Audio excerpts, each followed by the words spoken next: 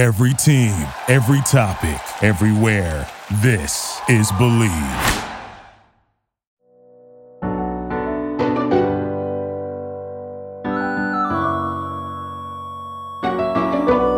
Welcome to Sports-ish with Elisa Hernandez. This week we have Jonathan Clark, who is internationally known as Jay Clark, the Jumper. That's how you can find him on all of his social media platforms. So Jonathan, thank you so much for coming on Sports-ish. Thank you for having me. Excited to be here. You look all grown up because when we met, it was back in, I want to say like 2012 or 2013. And 2013. 2013, right? Okay, so that was a minute ago. And for those of you that don't know our past life, we used to work at a call center. Well, I used to work at a call center. I was promoted.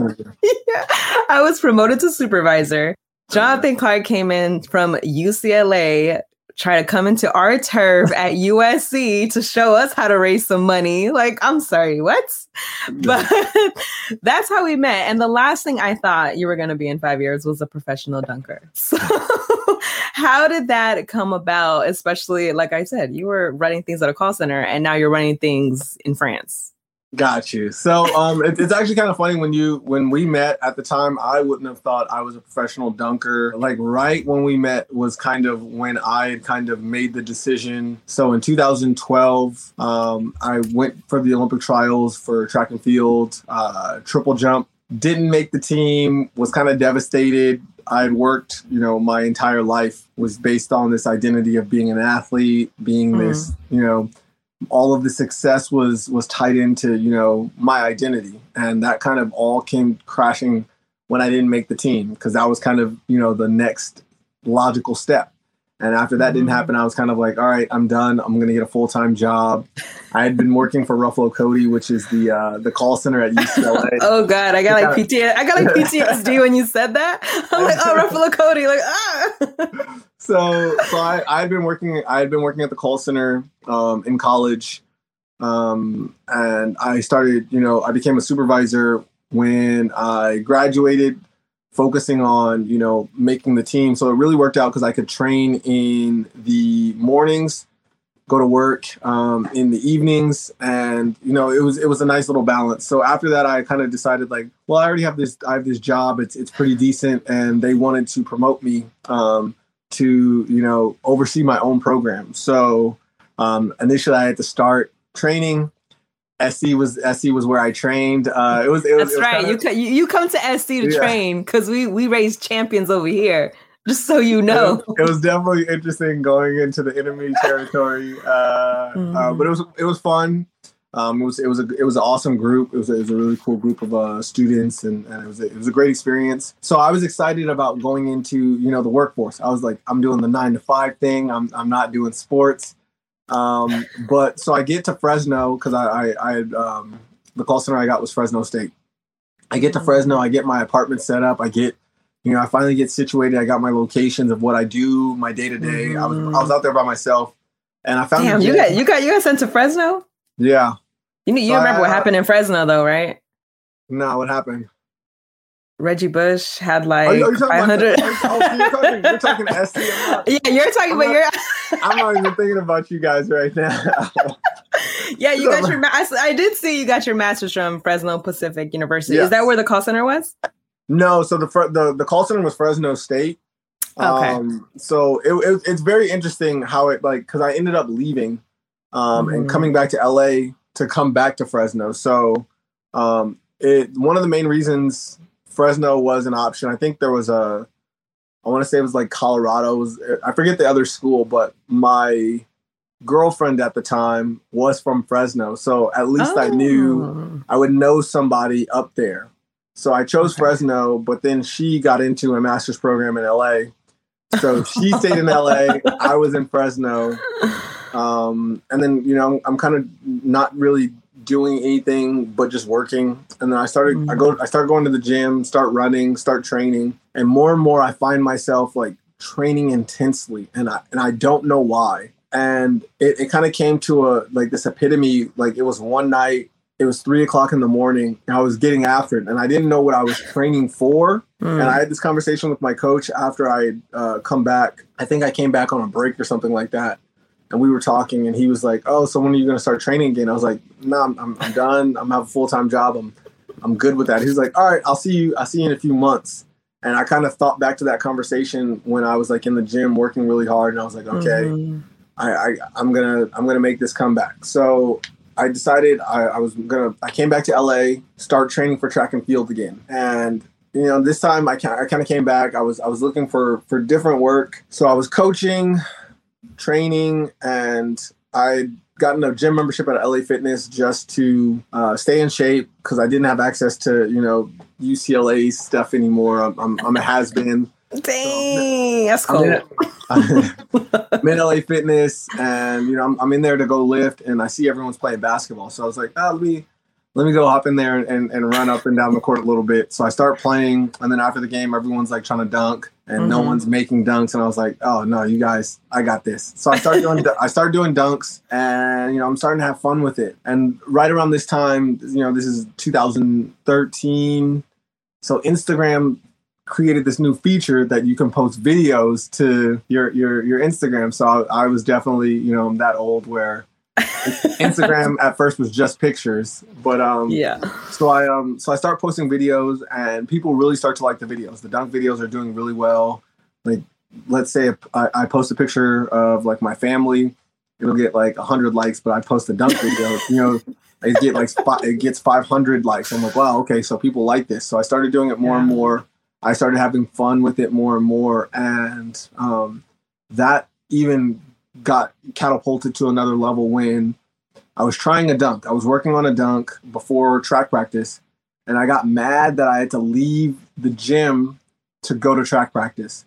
And at that point, when I was driving from, because I went to LA Fitness in Sherman Oaks, from Sherman Oaks to Westwood, I decided like there has to be something more with this dunking thing because I really like it. And that summer I got invited to my first dunk contest. And as you can say, like the rest is history. Yeah, to say the least. First of all, I have to say, did you ever think that you would go from Fresno to France? I'm a dreamer. So yes, but that's I think big all the time. When I look back at the entire path of what I've done, like you couldn't write this story, and I'm truly blessed to get the opportunities that I get. Even, you know, as I get older and, you know, think that my time is up, I kind of keep getting pulled back in and, you know, experiencing other cool opportunities. Every time you try to leave, something keeps pulling you back. The main thing that I got from what you said is something really interesting. You said that you kind of lost your identity when you didn't go into the Olympic trials.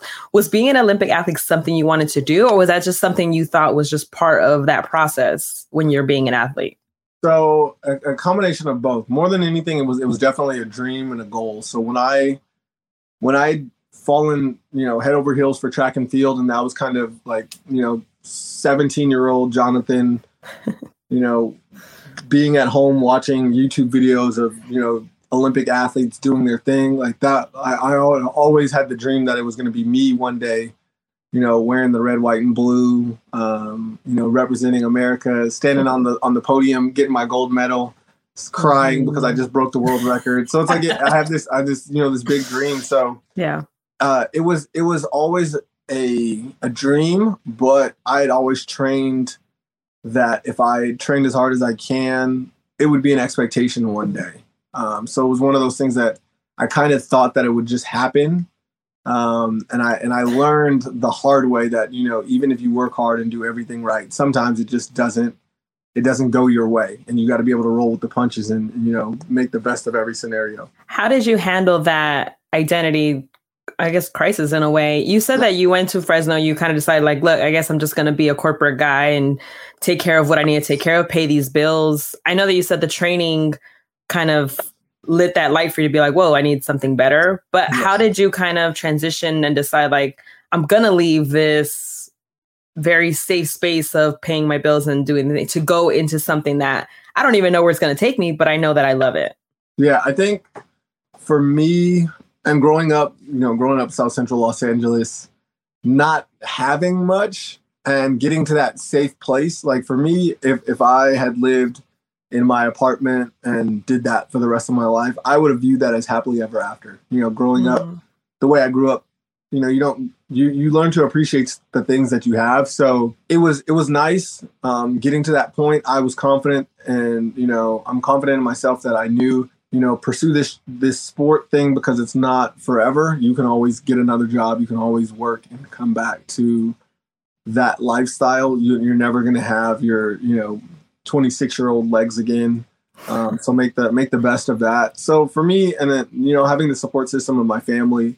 My mom has always been kind of in my corner. She's always been like my number one fan. So like when I kind of started, making the decision, she was all for it. And she kind of believed that I should have never even given up in the 2012, 2013 space.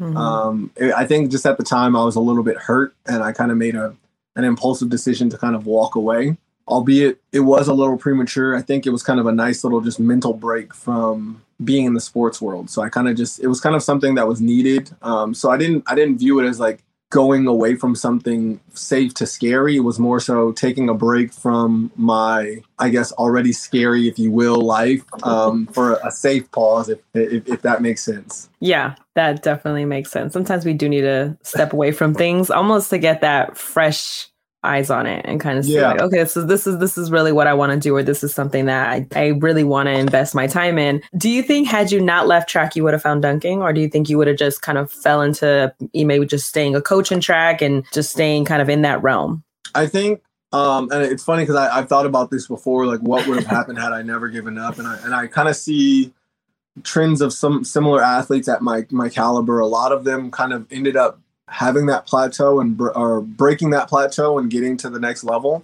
And I think had I kept going, there was a strong chance that I could have broken through and made, at least a world championship team, been able to travel for Team USA, made a little coin, as a professional. So I signed a professional contract in 2012. Oh, snap. And I never got invited to any meets. So it was kind of a cool, it was a bittersweet moment because, that summer, I was walking around like, oh, I'm a professional athlete, but never got any opportunities. I think had I stuck with it, I would have gotten the opportunities. I would have been able to kind of, experience that life. I definitely would have been at the college level of coaching. But I think in terms of where I'm at now and kind of how I'm set up, I would have never gotten to this level because I think certain things had to unfold for me to find, when I started substitute teaching in grad school, I really found out that I loved teaching, and I would have never discovered that in LA because I don't think I would have pursued being a teacher. I would have just, my job that I ended up with, I was coaching kids and training kids, and it was for really affluent families. So it covered the bills, and I would have been comfortable, and I would have just stuck with that. And kind of, I think, things had to happen for me to, push me in certain directions to get to where I'm at now. So we're going to get back to the dunking thing, but you brought up teaching. So I'm going to run it down. You are a professional dunker, a coach, a motivator, and then you're a science teacher. How did you decide? Well, first, how did you decide that you really wanted to pursue teaching as well? And why science? And I have some other questions, but we're going to get to that. Yeah. So actually, I am not a science teacher anymore. I am a science teacher. I like to always think I'm a science teacher, but I'm currently teaching PE and coaching track. I switched schools. So I was at Granite Ridge Intermediate. I was coaching at, so in Fresno, there's this school, Clovis North Educational Center, and it's comprised of Granite Ridge Intermediate, which is a middle school, and Clovis North High School, which is the high school. So I was teaching at the middle school level, and I was coaching at the high school level. Because the schools are on the same campus, I was able to do that. I was teaching 8th grade science and coaching high school track. But last year, a job opened up at my wife's school, at Bullard High School, for PE and track coach. And it was the head track position. So I applied for it. I got it. So now I am a head track coach, and I'm teaching PE at Bullard High School. But I think congratulations. Thank you. Initially, what it was. So when I started my teaching credential, I went in physical education. That's what I did my master's degree in kinesiology with an emphasis in physical education. I wanted to coach and teach track and field at the college level. Initially, that was kind of the mindset. And I ended up, once I started doing my student teaching, like I said, I was in grad school. I started substitute teaching to kind of pay the bills. I found out I really loved it. So right as I graduated, I immediately applied to my teaching, applied to go back to school for my teaching credential. And when I did, I was kind of working at the school that I was formerly teaching at. I was doing my student teaching and coaching track there. And I was talking to the AD, and he was kind of saying, like, if I wanted to get a full-time teaching job, I should probably get another subject to be credentialed in. And I was one class short of science, I was a psych major at UCLA. So I went online and took a science. It was an online biology class. I took it. I took the CSATs, and then I went in dual credentials, so PE and science. And then right as I got it, a position opened up at the school because one of the science teachers retired, and it was kind of just like it just worked perfectly, you know. So I got the science job, and I really enjoyed it. I enjoyed teaching science for the 3.5 COVID kind of. I'll count that as a half year. Yeah. The 3.5 years, it was fun. I really got to show students that you can be an athlete and you can also have passions in other things and you know, explore, learn. You know, I was a teacher, you know, I tried to be like, I wanted to be like the black Miss Frizzle, if you will. So like we would go, you know, I'd take them outside and we'd like, you know, we'd go do fun stuff. So I really enjoyed it. I think right now with this new position, it allows me to focus on the coaching track aspect of the education. It's not as, you know, academically rigorous, if you will, in terms of teaching, but, you know, it really allows me to step into the motivational piece of it, the deeper level athletics. So now I get to, like, you know, teach my kids about nutrition, hydration, all the things that make you a great athlete on top of like the motivational stuff that I enjoy doing. So it's always teaching. The subject is a little bit different. Do you walk in and they know exactly who you are, or do they kind of think like, oh, this is a new teacher, we kind of punk them a little bit, and then you just dunk on them and give them detention? So it's kind of funny because occasionally there's always one or two students that know. And then after a while, then it kind of circulates. As much as I've grown kind of on the international level and on the social space, I've kind of done the same thing within my city. So like I've been featured on the news a couple of times. And so like locally, like I won't say like I'm a big deal, but I like a lot of kids have seen like the news articles and things like that. And schools, you know, always like to hype up their teachers when they get a chance. So they're always hyping, you know, oh, that's a slam dunking teacher. So a lot of times I can't use that anymore to get kids excited, but there's always one or two that don't know, and they like to test me, and I enjoy, you know, showing them, if you will, you know, what I'm about. So it's always fun. That's the athlete in you for sure. I saw one of the clips you posted on your Instagram, and the caption was, "Would you rather get dunked on and get detention?" Oh, yeah. And I'm pretty sure you dunked on him in a suit. Like that's just why, like that. You just chose violence that day. You were just disrespectful. Well, the funny thing was, before I started posting those videos, I was adamant about not putting hoops in my classroom because I wanted students to respect me for me as a teacher. That's why in a lot of the videos, they're you know, suit and tie. I dressed really professional because I wanted them to know that I'm here for school. However, for my birthday, you're like, hold up. One of my students bought me a hoop. And, you know, just for fun, I put it up, and my students, you know, of course they're boys, you know, just jabbing at me all day. Like, oh, you can't dunk on me. You can't dunk on me. And it was a great day. Everybody was focused. Everyone was behaved. Everyone was doing their work. So I was like, you know what? I'm gonna let them, you know, we're gonna have some fun today. So you're like, I'm gonna bless you today, guys. Yeah. I'm gonna bless you today. So I was like, the next time he says something, I'm gonna call him out on it. So he did. Like within seconds, I was like, all right, get under the rim. And I told all my students, I was like, all right, now since he wanted this, pull your cameras out. Let's make it fun. And it kind of went crazy. So after that, I just embraced it, and every kid wanted a chance to try to like block my dunk, and I was like, fine. Like, if you guys really want to be on my next YouTube video, you guys can be. Has anybody ever blocked your dunk? In my classroom, no. I would say without creating like some sort of harm. I think one kid really like tried to like tackle me. We just kind of ran it back. I was like, no, that's a foul, and then we ran it back, and then it was a different story. Okay. So it's not like, oh, if you block this shot, you get an A on your pop quiz. It's not that kind of classroom. Nah, well, I mean, I wouldn't have a problem doing that because I know I wouldn't let them block me to get the A. But no, they got to focus on school first, and then everything else is just more so for fun. That's the competitive nature in you. You realize that, right? To see the hoop in your classroom and be like, you know what? I'm about to show them. You mentioned the fact that you want them to focus on school, and this new job that you're in, you're able to teach them all the great things about being an athlete.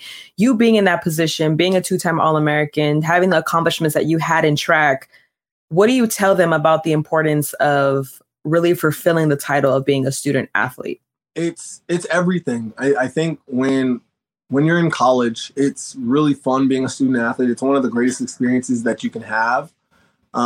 Getting to travel, getting to, walk around campus and have that kind of pedestal put on you, but there's a lot of responsibility with that.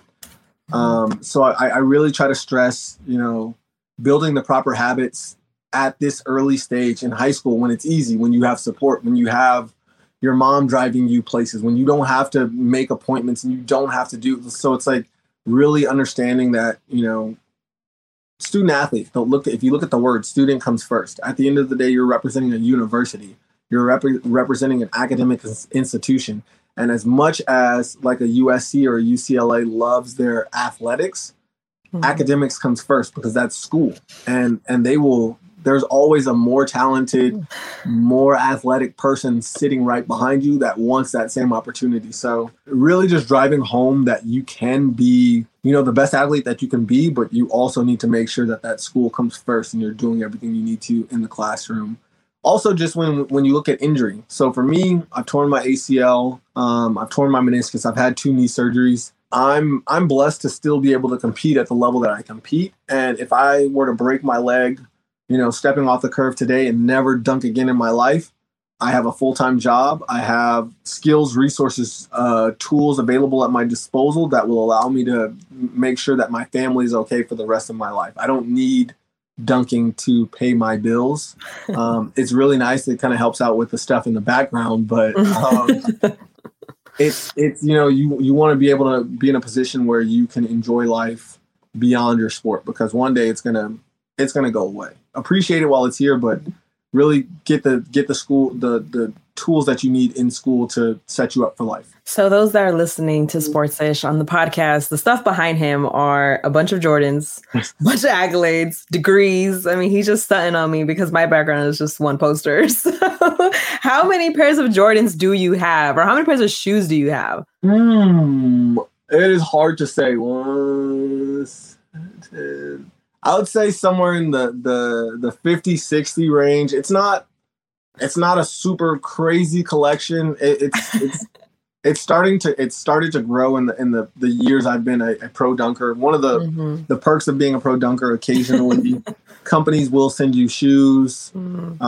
Sometimes they're collectibles. Sometimes they're more on the performance side of things. And then just being a pro dunker, I've spent my fair share of prize money on some shoes that I've wanted and things like that. Yeah, you get to splurge. It's all right. Dunk champions and dunk, being a pro dunker, like you said, brings that kind of shoe collection. So before we go back into that career path, I wanted to ask you just celebrated 6 years of being together with your beautiful wife, Dana, yes. And you guys have a son. I did some digging on your Instagram. And I saw that you guys would go to this annual banquet and you would you would cut off your name to your last name on your name tag and put it on hers. Yeah. That is the cutest thing, number one.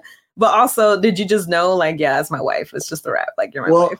it's kind of funny, and this is like bad to say, if you will. So going into UCLA, when I got accepted, there was this event called Admit Weekend where they invited all the admits to UCLA for the weekend, so they could hopefully encourage as many of the kids that got into UCLA to come to UCLA, because I know, especially for UCLA, a lot of the kids that got into a lot of other great schools as well. One of my classmates who got in as well from high school got into UPenn, and that was his number one choice.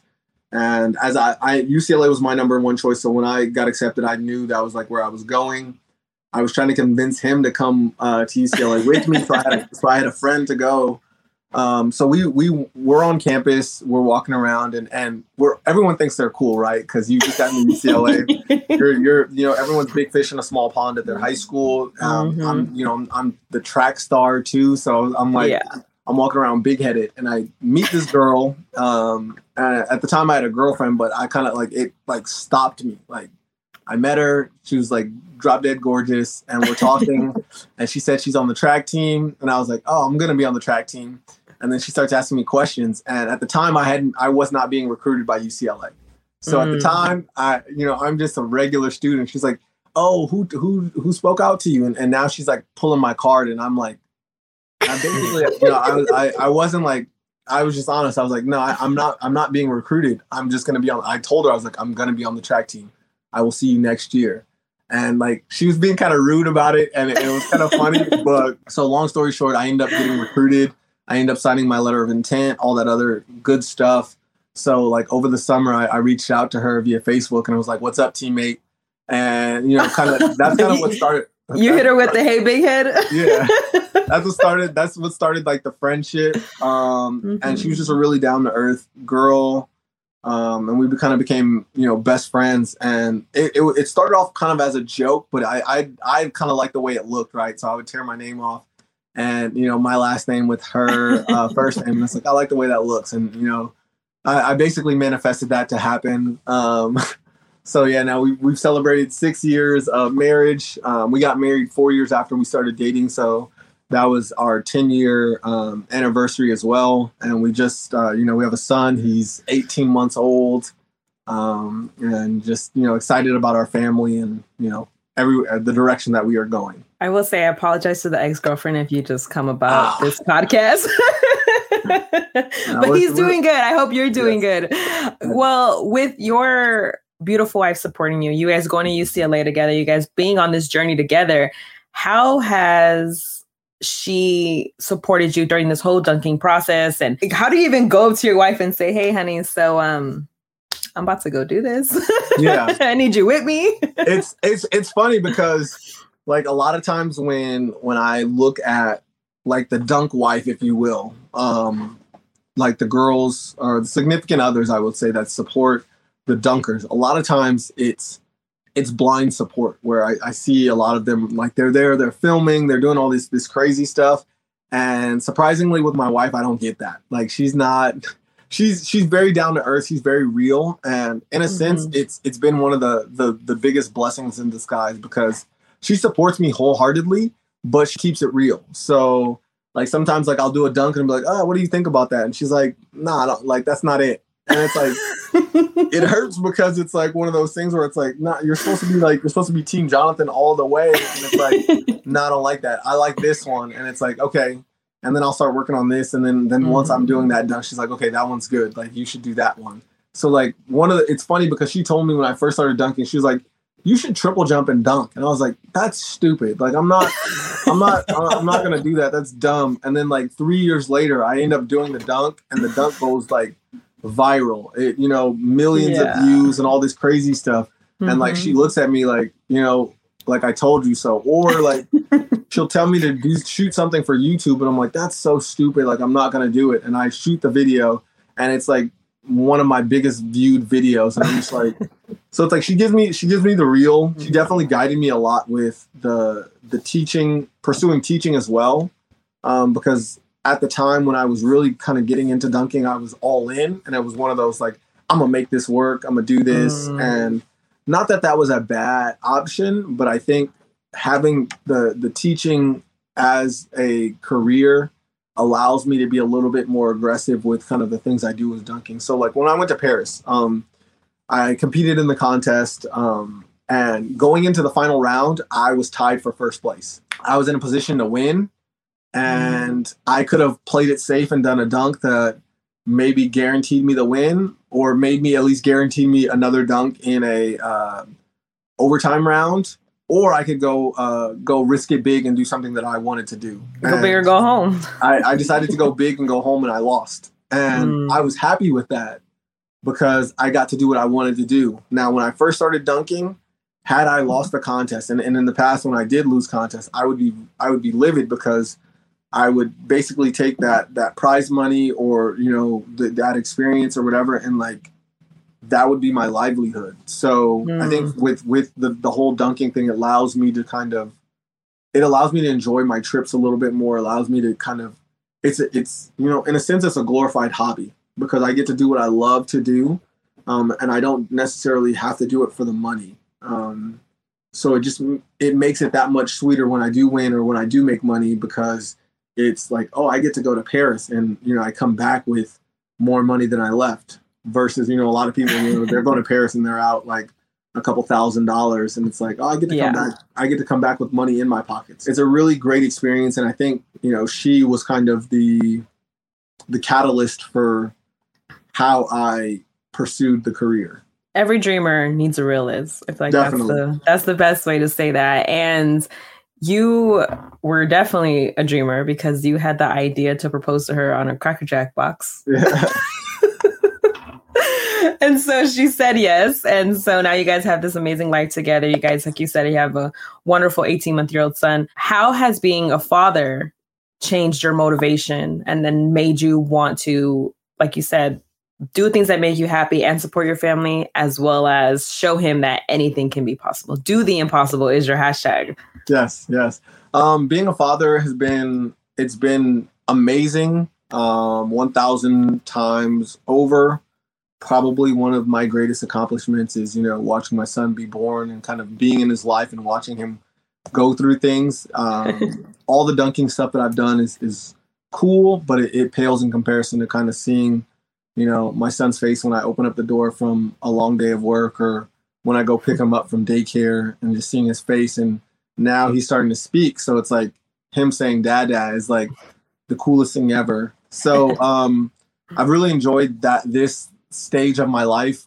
One of the things that I want to do as in my dunking career, if I can, you know, stay healthy and stay strong, is be good enough to compete when he's old enough to really understand what's going on. And I definitely want to take him somewhere, you know, exotic, cool, so that he can, like how you said, do the impossible. He can see that you can do that. So it's, you know, it's one of those things where it's like, I am a teacher. He's going to know that I'm a teacher. He's going to know I have a job, but I get to do this thing that I love because I dedicated myself to my craft and I worked at it, and I made all the little sacrifices so I can enjoy, you know, these benefits. And then it'd be really cool to just win a contest when he's old enough to, you know, understand. To say like, that's my dad right there. Just did that.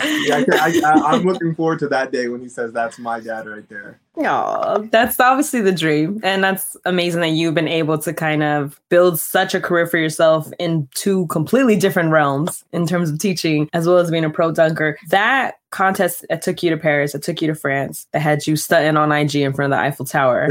How did that come about? How did you get that opportunity? So this is actually the second time I've been to Paris for the same contest. So the contest itself is the K54. And K54 is a massive street ball tournament in Paris. You know, it's an outdoor venue, 5-on-5 basketball, street ball style. They crown a champion, and they have a dunk contest. They have a lot of shows. It's put on by Brand Jordan, so usually they get top-notch performers. Oh, of course. And overall, it's an amazing experience. So 3 years ago, I got invited. And one of the big things, I think, just kind of reputation alone in the dunk community gets you some of the bigger invites. So if you're you know, valid, if you will, on Instagram, Twitter, YouTube, and then you get invited, because a lot of times they'll invite you to other contests, and people find out like if you're really that good or you're not. And so my reputation is kind of there. So I got invited 3 years ago, COVID. Got invited. Ruined everything. Yeah. Yeah, pretty much. Yeah, that we don't count that year. But I got invited 3 years ago, competed, had a good performance, and then basically this year got invited again. I got invited last minute. They actually were going to go with some other dunkers, and I was kind of lucky this year that one of the dunkers couldn't go, and I was kind of next in line, and basically took advantage of the opportunity again. Went to Paris on a whim, if you will, and came out in second place. So can't be mad at that. What's the dunk that you did that didn't give you the win, but that you were happy that you at least attempted it? So it was the double between the legs. Never been done in a contest. I've only done it one time. I've done it a lot on lower rims. I've been practicing, and all summer I just been training to get it, because my goal is to do it one day in a contest, and the dream is do it last dunk, win the contest, everyone goes crazy. And it was set up for that. It was set up perfectly for that. I was going into the final round. I was like, okay, this is it. This is the time. And it didn't come together, which is fine. One of the big things about the Do the Impossible movement is you got to believe, and you got to keep persisting even through failure. So I just look at this failure as a stepping stone to the next opportunity. I go to Utah in 1 week, where I will try it again. If it doesn't happen in Utah, I'll be in Texas the week after. If it doesn't happen then, I'll be in Vegas 2 weeks after that. So I got a lot of opportunities to try it, a lot of opportunities to get it done, but enjoying the journey as I try. Definitely we'll see you on ESPN's Top 10 for sure. I'm sure. So going into the hashtag Do the Impossible, you mentioned it a few times. You also are known as Jay Clark the Jumper. Jumper meaning just using my passion to elevate realities. How important do those things tie into your life and your message that you have as an athlete? First of all, I gotta say you're killing it on the research side of things. ESPN, Fox Sports News, like they are sleeping on you right now, because you're like hitting things like you mentioned some stuff I was like, I forgot about it. It's like, oh man, that's crazy. Let them know. I will. But yeah, no. Jumper, just using my passion to elevate realities, that kind of came about with myself and my friend Hamilton Augustine putting that together when we were driving to a kids camp, because we were kind of talking, and I was talking about the dunk contest stuff. And if you guys don't know, I love traveling. I love doing dunk contests and stuff, but dunk contests aren't as fun as me going to a camp and speaking to kids and putting on a show for them. If I could just do that as a living, I would do that. So we kind of talked about that. It was like, man, you're just using your passion to elevate realities and really just motivating kids. So that was kind of how that kind of came about. And ever since we came up with that acronym, I've just been living that, that idea, and just making sure I'm 1000% authentic to that. Do the Impossible came about in my first dunk contest. I tried to do the 360 double between the legs. And I did it in warm-ups just to kind of get the crowd hyped. I knew I wasn't at a level to complete it, but I was close enough to make the crowd consider, is that even a possible dunk to do? And one of my friends ended up posting the attempt, and rather than getting the love that I thought I was going to get, I got destroyed in the comment section. Everyone was saying, why is he even trying that? That's impossible. He's just doing it for show. Everyone kept saying it was impossible. So for 30 seconds, I doubted myself, and I kind of beat myself up. And then I kind of flipped the switch, and I was like, nah, like that, I embraced it. I was like, I'm gonna do the impossible. And, ever since then, I've just been slowly but surely pushing closer and closer and closer. And, I've watched the needle tilt, if you will, on, the doubters to now I got people saying oh, he's going to do it tomorrow. Oh, he can do it right now. And it's kind of fun just seeing that, motivating myself, but just motivating others to, pursue their goals. I get a lot of DMs, but my favorite DMs are the ones that, you inspired me to get into this because I watched how hard you train, or I watched your passion for this. So just using, Jumper and Do the Impossible to motivate as many people to follow their dreams and not set limits and not, put themselves in a box. You're definitely jumping out that box. I saw you like above the rim, like on an 11-inch rim, I think it was. It was like your head was still above that. And that was just you. You weren't even dunking, you were just jumping. What's the highest you've ever jumped?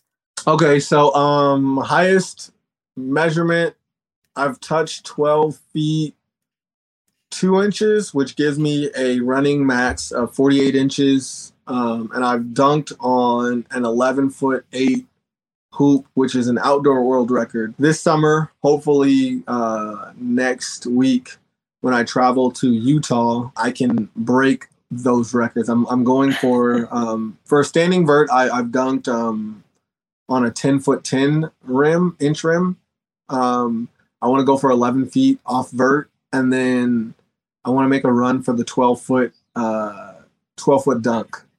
So hopefully that goes down in Utah. So that'll be in 2 weeks at dunk camp, or 1 week in dunk camp. It's coming up.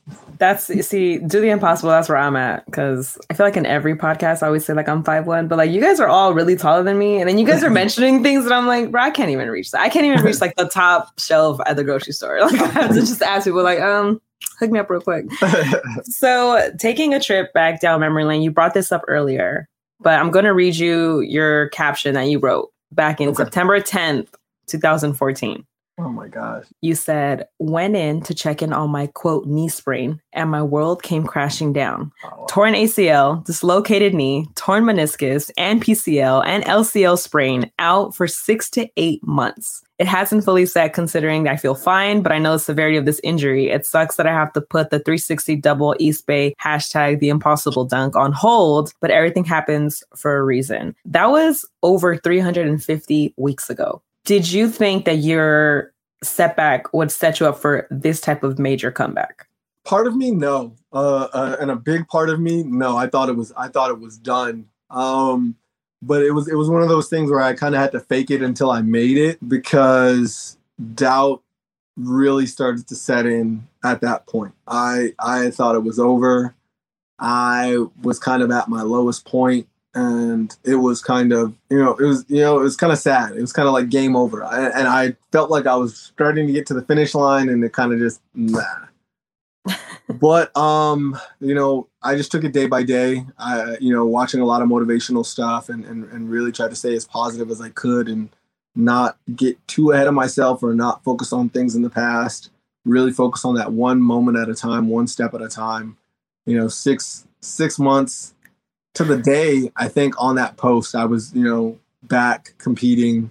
I was in a Globetrotter uniform. That summer I had made I tried out for the Harlem Globetrotters. That's right. And I actually made the team, which was sad because I had to call the coaches. So they sent me an email, told me I made the team, and I had to email them back and say, I tore my ACL. I'm out. But they told me they would wait for me. So there was motivation to get back. I couldn't do things that I couldn't walk up a set of stairs. I couldn't walk to the bathroom without being in agony. I couldn't lay down comfortably for 20 minutes. It was definitely, rough, but being injured was probably one of the best things for my career, because it showed me, one, this isn't permanent. Two, it made me appreciate every single moment that I have, whether it's training, whether it's dunking, whatever it is, I get to enjoy it because I know it's not permanent. So it just really puts a lot of perspective on how you approach the game, how you approach everything. So I enjoy a workout when it's like, oh, this is going to suck, because at least I get to say I can do that workout versus not being able to do it. So, it's as weird as it sounds. It's getting injured was probably one of the best things for my dunk career. As an athlete, you're very in tune with your body.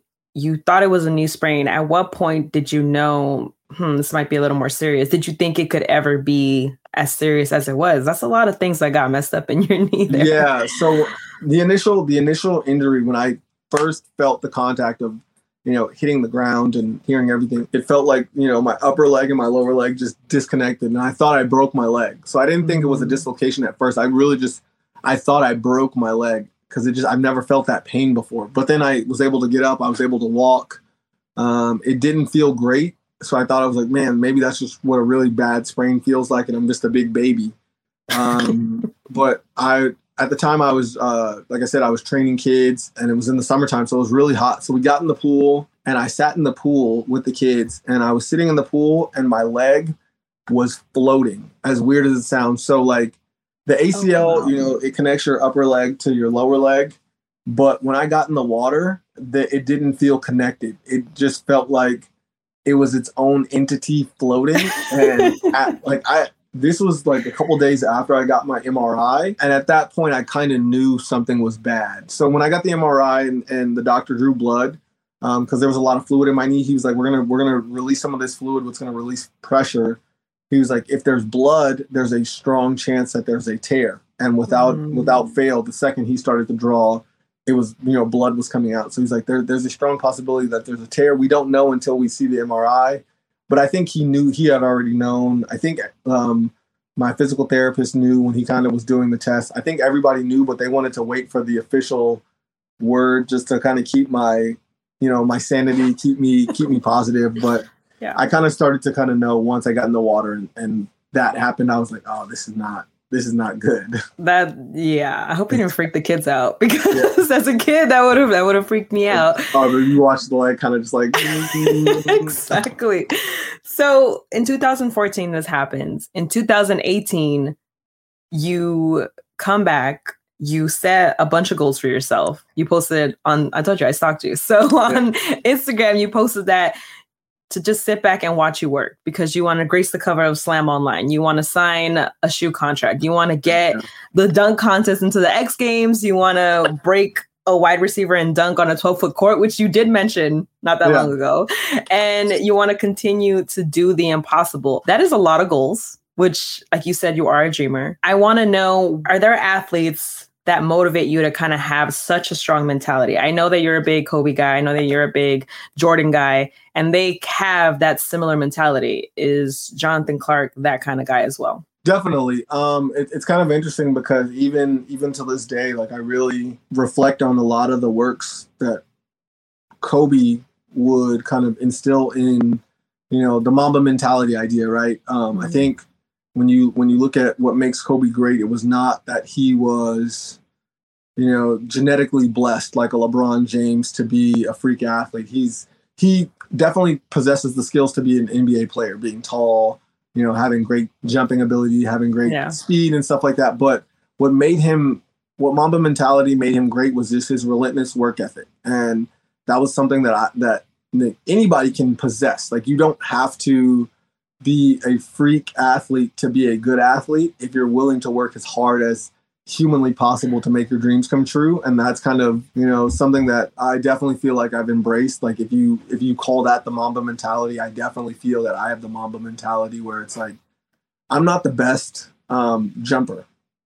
And that's, you know, that's evident. If I were the best jumper, I wouldn't be a pro dunker. I would be a track athlete. I would have competed in the Olympics. I'm not the most talented basketball player, because if I were, I wouldn't have been a track athlete. I would have played on my high school basketball team, and I would have done pro basketball. Mm-hmm. But once I kind of found my thing and really started working at it and never started to let up, that's when I kind of was able to step into this realm of saying, like, you know, I'm one of the best dunkers in the world because, you know, I work at it every single day. It's not something that I do. It's, you know, it's a part of who I am. It's embracing that wholeheartedly and really working at it and making the sacrifices needed to become the best that I can possibly be. We saw that in The Last Dance, which me and you both admitted we've seen multiple times. And just seeing Kobe's mentality and Jordan's mentality, and the fact that if you tell me no, it's like, we just say, I took that personally. Yeah. And it's, I'm going to show you. One of the things that has really impressed me about your career that you've made on the court is the way you've been able to brand yourself, and the fact that you've taken social media by storm. You have over 318 followers on IG. You have 172,000 followers on TikTok, 1.8 million likes on TikTok. I think I have like 1,000 likes, 40K, over 40K subscribers on YouTube, over 12,000 followers on Twitter. I know that you said that you noticed when you posted certain things that that's what would get the traction. But how did you kind of learn to market yourself and make yourself this brand of Jay Clark, the jumper, do the impossible? I think even early on, that's kind of where my wife kind of really kind of helped growing the brand and making sure that if I were going to do it, having some,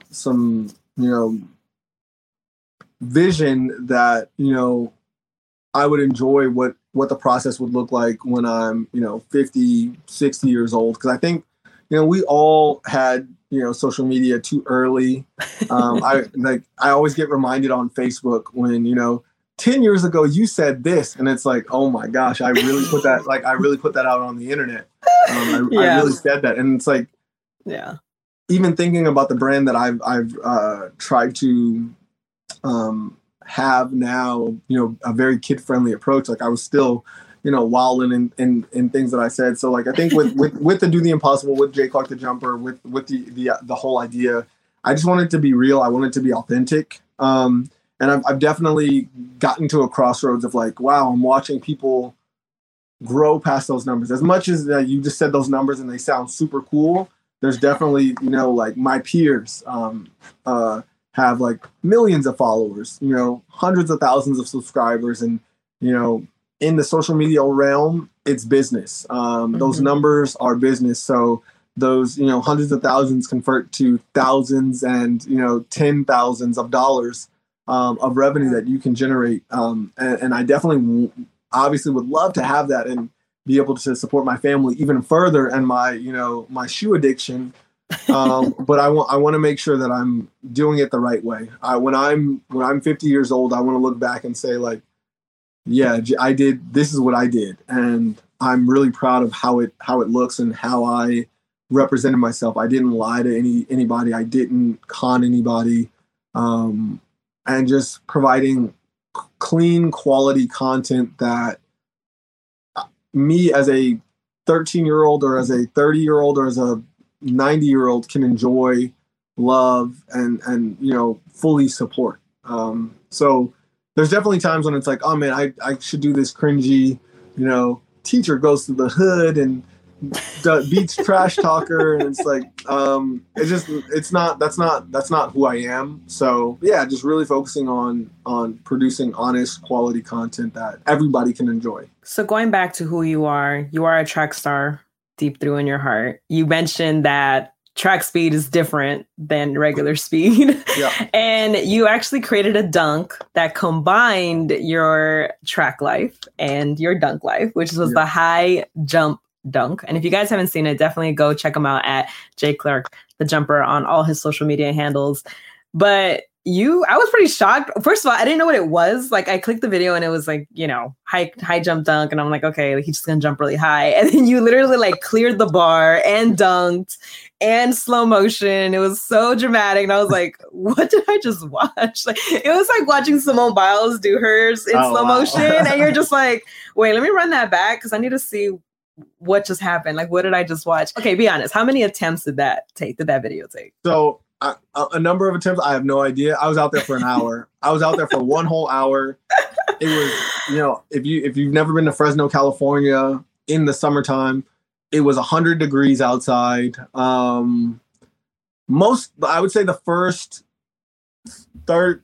20 minutes was kind of like setting it up to make it make sense because I've had the idea for a really long time and I just kind of on a whim tried to make it happen. The next 10, 20 minutes was just building the confidence to actually do everything. And then once I started like getting the confidence, then it was only a matter of time. I think it took me, somewhere between 10 to 15 attempts to get the actual 6-foot bar clearance with the slam dunk. I think within the first 3 attempts, like once I was confident, I think the bar was initially set to like 5'6". I'm 6'3", 5'6" is not that high. Says you. Not that high for me to jump. So I wanted to definitely make it challenging. So I went to 6 feet right after that, and that took a couple of attempts. But once I got it, it was cool. And then after that, I just wanted to have some fun and high jump a little bit. So I ended up jumping 6'6", but I wasn't ready to dunk the ball at 6'6" yet. It needs a little bit more time, but I definitely plan on doing that dunk again because it was fun. Like you said, combining 2 things that I really love in one one activity. How do you even come up with these ideas like of dunks? Because obviously dunking is not a new thing. It's been around forever. People in the NBA dunk contest try to figure out new ways, blowing out candles, jumping over cars. You really don't use a lot of props. You are primarily showing off your ability to just jump ridiculously high, behind the back, under the legs twice, like behind your neck, eyes closed, over people. Like you find so many ways to make one thing look so complicated, yet so easy. How do you decide like this dunk is the one that I want to try? Has anyone ever tried this? I think, it's funny because a lot of dunkers will sit there and try to come up with different ideas and different styles of dunk. And I think for me, my inspiration, I watch a lot of sports, I don't limit myself to any kind of sports. I will watch ice skating. I will watch, this summer I was watching, I think ESPN had on the Cornhole Association, the national championships. And I was hooked and I was watching. I was like, oh, this is kind of cool. So like being a sports fan, I appreciate like the work that goes into every single craft. So if I could, take an idea, a style from a different sport, a different activity and infuse it with what I do, I think it's kind of, one, it's showing respect to the hard work and craft that they put in, but it's also just, it enhances my sport because it's not limiting it to one thing. So, like watching ice skating, there was this French ice skater, I think her name is Surya Bonalé, and she does a 1-footed backflip. And then like for me, I was like, I have a backflip dunk, and I was just, wheels turning. I was like, what if I did a 1-foot backflip and dunked it? So it's like, that's something that's in the works that a dunk that I've been working on. And, looking at Tony Hawk doing a 900, the most spins that a dunker's ever done is 720. So it's like, all right, next up, we got someone has to do the 900 dunk. So it's like, you just start thinking about how to push the pace of what's already been done. And, for me, it's looking outside the box and actually looking outside the box and into different other sports like parkour, skateboarding, just anything that, gymnastics, just finding different ways to incorporate other sports into, dunking and just to make dunking that much better. Before I close out every show, I love to ask my guests, what is the best quote or the best advice you've received in your career transitioning, whether it's as an athlete or as a businessman? I think I know your quote. So if you don't use it, I'm definitely going to use it. But okay. What is one of your favorite quotes that you like to live by, or some of the best advice you received? Man, there's so many. So I could go with, I can definitely go with, something along the lines of, doing the impossible and things like that. But for me, I'm gonna go with something that's kind of more near and dear to my heart that most people won't know. It's a quote from my uncle, and my uncle got the quote from legendary coach John Wooden, which is failing to prepare is preparing to fail. And for me, I'm a very go with the flow type person, but in anything in life, if you want to be good at it, you have to prepare yourself for it. And if you fail to prepare yourself, you're just setting yourself up for failure. And my uncle passed away a few years ago, and it's just something that's always stuck with me. Also, just legendary John Wooden. I went to UCLA, the best university in Southern California. Let that slide. But yeah, no. So I think that's the one I'm gonna go with. I'm actually curious to hear the one that you have, because like I said, you've been killing it all interview. You've had everything on point. So I'm gonna sit back and listen. Okay, so one of my favorite quotes is from Jay Clark the Jumper. Okay. No one cares. Work harder. Oh, see, I was not expecting that one, and man, I love that. I was gonna post that on. I'm still gonna post it on my Instagram later today. But yeah, no. So like for me, with that one, especially with social media.